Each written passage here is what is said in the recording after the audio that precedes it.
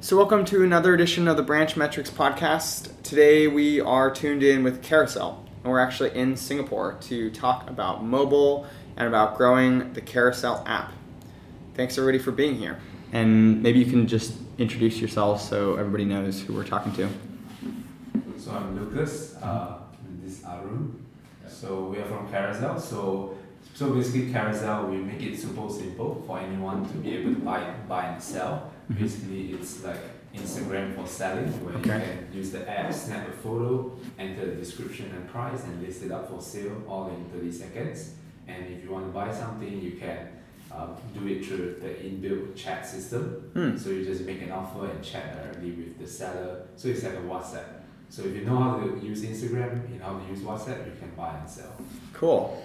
Just like taking a step back, actually, how did you guys get into mobile apps? Like, what are your guys' histories? I'm kind of curious. So yeah, three of us co-founder, we spent a year in Silicon Valley. So we were under this school program of a local university in US. So we were there for 1 year. We were studying and working in tech startups there, and we got inspired. And when we come back, we wanted to do our own startups. And when we look around our rooms, we have tons of things lying around. But at the time, we were using forums to kind of sell things, which takes like 20 minutes to list an items. So then we have a mobile phone, right? So we thought, hey, we can build an app that makes it super simple. So we joined a competition called Startup Weekend. We pitch it and we hack it out in 3 days and pitch it at the end. And so we won the competition. So that gives us the validation that this actually solves problem for other people besides ourselves. So then we decided to kind of work on this full time. And so you guys are both co-founders, right? And no, I'm not a co-founder. I actually just joined Carousell 2 weeks ago. 2 weeks ago. But I've had 3 years of experience working for a rocket internet company, Zalora, which is a fashion e-commerce. Oh, cool. It's based in now 10 countries across APAC. Okay. And for 1.5 years, I was leading the mobile app user acquisition via paid channels. Ooh. Yeah. Okay. Yeah, I want to come back to that. But one thing I was curious is maybe for people who don't know about Carousell in Singapore, it's this Instagram meets WhatsApp type thing, right? So how many users do you guys have? Like, what do people often sell? I'm just curious, can you give us some context on that? So we usually don't review user numbers. Sure. We have for the whole marketplace, we have 50 million listings. So about 25% of the listings are sold. Oh, wow. Today. So in terms of engagement wise, users are very engaged. They will use the app close to 2 hours a day. So it's in a week, I think. Yeah. So it's really engaged. For the social reasons, right? You can follow people, you can like items, you can chat. So a lot of our items are like female fashion, male fashion, as well as lifestyle gadgets. And what are your biggest operating countries now? I mean, you're outside of Singapore. So we are in 5 countries. So Singapore, Indonesia, Malaysia, Taiwan, as well as recently US. And out of curiosity, which one has been the hardest to get into out of those 5?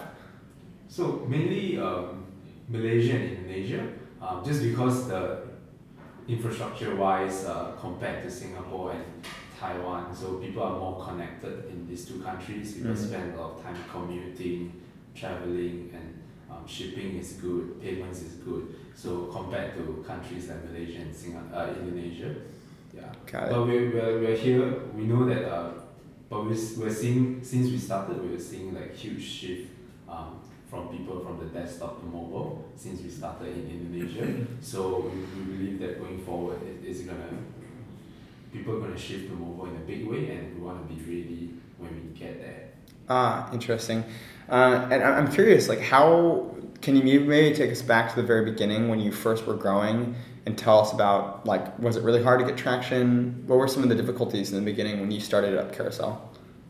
So it's a 2-sided marketplace. So how do we effectively get sellers and buyers at the same time? Yeah. So what we did is that we went down to like even before we launched, we went down to like local flea markets and we onboard sellers before we launched. We're telling them, hey, we're going to launch in 3 months' time. There's this new app. Do you want to list your item first? So when we launched, we actually launched to schools. So schools is one of our strategy where you have a supply of people, you have a supply of buyers and sellers already. So every semester, people need to buy textbooks. They need to sell their furnitures, buy furnitures for their dorms. So there's already a community. So we started in the 3 universities in Singapore. So that's how we initially got traction, and then eventually word of mouth just kind of take over and spread throughout. Got it. So yeah, word of mouth. That's interesting. What thinking back, what do you think gave you guys this like word of mouth virality? Was there anything in your mind that really you thought helped? Like any features in the app or specifics about your company? Anything you did? I'm just really curious about that. So at the time, yeah, based on our experience, people are selling on like forums and stuff. So it's really new. The concept of using a mobile app, simplicity of selling is really new. So that kind of got traction. So before that, we were seeing a lot of people are selling on Facebook or Instagram. So there's a need that people wanted something fast and mobile. So this whole idea of using a mobile phone to sell just kicks off. So we also focus, initially when we launched, our growth was quite flat. So we also focus a lot on like retention, like sending win-back emails, engaging them again. So that kind of help people. So every time you receive a chat message, you receive an email, so people open the app again. So once they sell the first item, they started to get that kind of magic moment. That's where they kind of tell their friends about it. Got it. So we focus a lot on getting sellers and buyers to their first magic moment after they sign up. Oh, that's cool. I think the app also allows users to really share whatever they are listing very easily. I think they have quite a few good hacks, even like with the Instagram image exporter. Yeah. What's that? Tell me about that. So we see that there's quite a community in Malaysia and Indonesia. They're just selling on Instagram. So we built this importer where you can kind of import your entire shops to Carousell. Oh. So it is like a quick kind of hack that a lot of our sellers use to kind of onboard there. So on the sharing part, yeah, after you list an item, immediately you can share to Facebook, Twitter, and Instagram as well. So all this just kind of compounded. Yeah. That's super cool.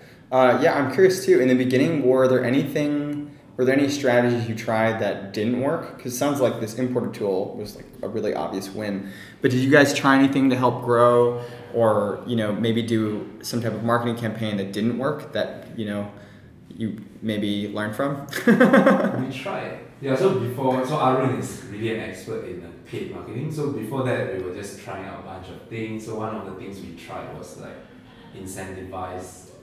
They did a incentivized traffic campaign with an ad network that cost way too much and didn't really bring in good quality users. So I think the good thing that they did, like all this while before I stepped in, was like really focus their efforts on getting the downloads organically. I think one of the other founders really says that doing things that don't scale, like showing that you have a presence, especially in Singapore, which is a really close-knit community, like making yourself be known everywhere, going on for all events, I think that helped a lot in people remembering what Carousell is and then spreading it by word of mouth. Yeah. So I was at the bank this morning doing some stuff, and the lady sees my name card and it's like, oh cool, I sell a lot of stuff on Carousell. And it happens every time, like I meet people at events or any other bank I go to, it's almost the first thing they say. It's like, I know your app. So that's cool. In a country like Singapore where it's small, we can have that. So we want to try and create that in Other places. every city or country. Yeah, and I'm curious. I mean, so you're kind of the paid attribution and advertising guru. I'm curious just to hear a little bit about like your background in that at Zalora, and then also like what are some strategies that you use here in paid advertising? Because I know a big pain point of mobile app developers when they're first starting is exactly what you described, like making sure not to burn a bunch of cash on advertisements that are going to give you the wrong types of users. So I first started off like mobile advertising Zalora. This was back in 2013, and everyone was just really fresh at it. And you start speaking to ad networks at the beginning.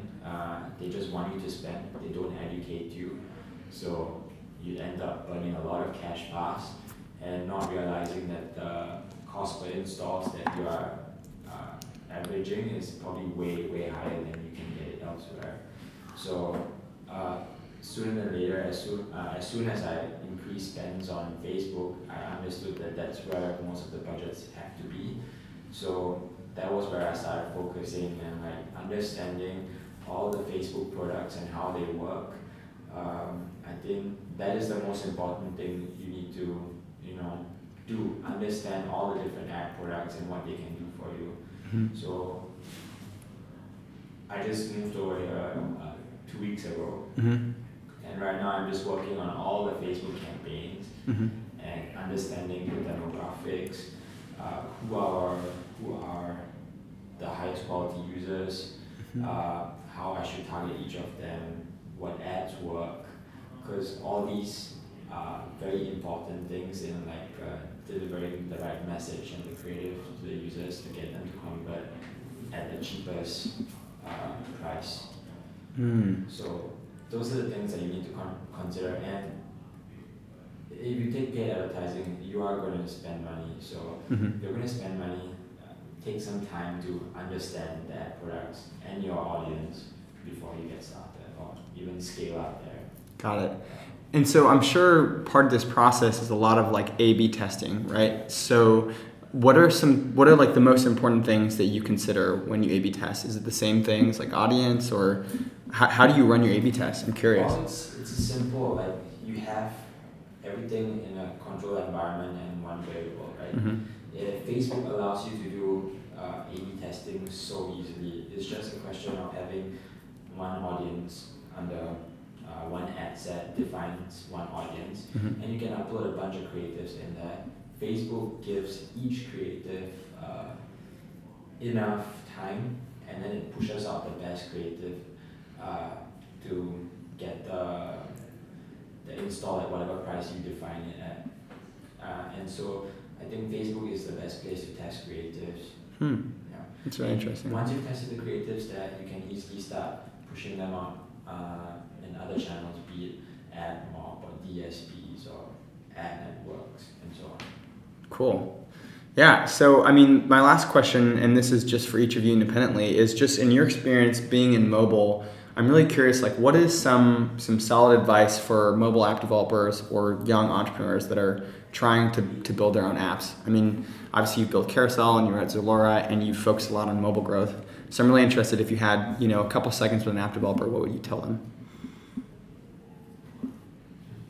Both of you, independently. I think speaking from the paid marketing side of things, I would say when you will know for sure when you have a good product, people will start speaking to you and saying, hey, good product, and you know it yourself.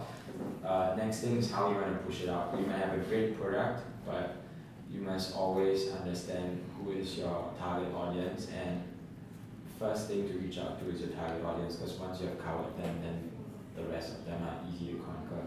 So I think that's the way I look at it when it comes to paid marketing. So that's my word of advice for paid marketing. Just identify the audience that you want to reach out to and reach out to them first. Yeah, I mean, like Arun said, like building a great product, and then building a great product, doing things that don't scale first, and then amplifying it with paid marketing. And then once the user comes in, retention is still key, right? If you have a great product, they're going to retain, so it won't be an easy bucket. So yeah, still build a great product, and for us, like the mobile opportunity is still in a very early stage, so there's still tons of growth coming from this region, Southeast Asia, and throughout the world. So yeah, it's just getting started for mobile. Cool. Yeah.